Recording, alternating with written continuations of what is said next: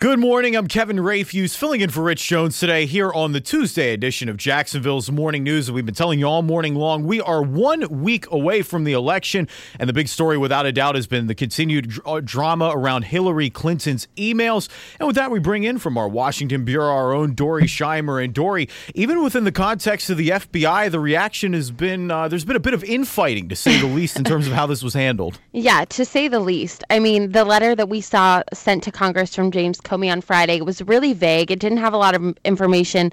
I think it's the only thing that everybody agreed on. Both sides of Congress, reporters, everyone who's usually maybe in disagreement, all on the same page that there was not enough information in that letter.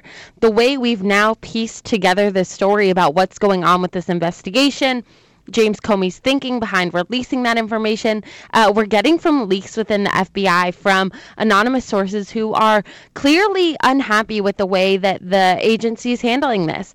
A lot of disagreement on what to release, when to release it, concerns about it being so close to the election and not having enough information maybe to potentially impact the election. So I don't see this dying down in the coming days. At this point, we know that it's not likely for the FBI to release any more substantial information or any official information on their findings, and that won't happen. The investigation will not be wrapped up before Election Day. So real quick, on a different note, we know Hillary Clinton has been leading most of the polls a week out, but the polling definitely getting tighter. I guess, how much can we read into these polls just a week out? Well, we have to be careful about polls. I mean, just last week we saw polls with Clinton leading by as much as 14 points. Other polls that had her down 2.